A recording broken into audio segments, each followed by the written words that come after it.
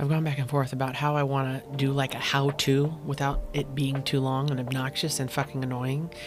So if you've ever done meditation before, there's a lot involved with, finding a quiet space and centering yourself and things like that. And if you have the time to do that with these, do it. If you do not, do not. So I understand as a mom and as a woman and as a business owner that there are times where we might need something right this fucking moment, but we don't have time to go find a quiet spot.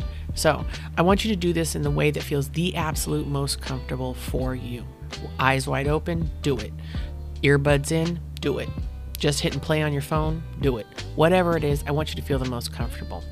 There's a couple things, though, I do think that are important. When I say take a deep breath, what I mean is take a deep breath from like your feet, not from your chest, from like the bottom of your fucking bowels. Inhale real deep, bring your shoulders all the way up to your ears, hold it for a second, and then slowly let it go. It kind of helps to regulate the chaos in your mind and body right then in that moment. Another really important thing is if you are driving or watching children or somewhere where your eyes need to be fucking open, keep them open, obviously. Focus on the road or your children visually, but as far as words, pay attention to what I'm saying. If at any point you feel like you've got more time, take more time. You don't necessarily need my guidance to take more time. If you want to take a couple extra breaths, do it. If you need to be done and you only got 1 minute, stop it and come back to it or whatever.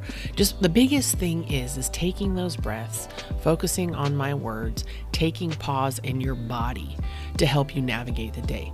Meditation is not about erasing the chaos. It is not about erasing your thoughts. It's about helping you to navigate it all because the chaos isn't going to fucking go away. The chaos is going to be there.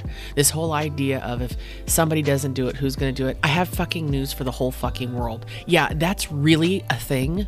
There are a lot of times as a mom, as a woman, where yeah, you know what? If you don't do it, nobody else is. But right now I'm going to lose my shit. So this helps you to kind of gain your focus and your ground so that you can navigate that stuff. And at some point you're going to find out, you know what? Maybe these things I can let go of. That's kind of the whole point of this.